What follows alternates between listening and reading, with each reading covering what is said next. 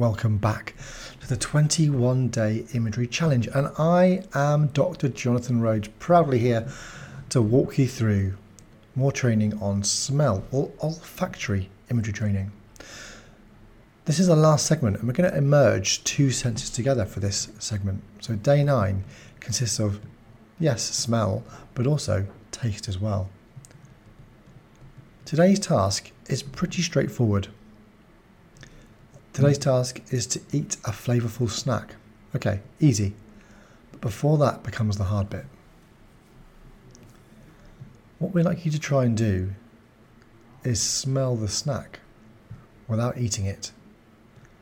And spend some time before that snack goes into your mouth, just focusing on how it might taste. You can close your eyes and you can imagine the texture of the flavour and the associated scents.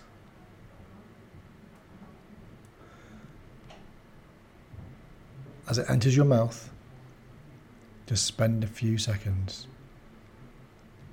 immersing yourself in how good that snack smelt, but also how good it tastes right now.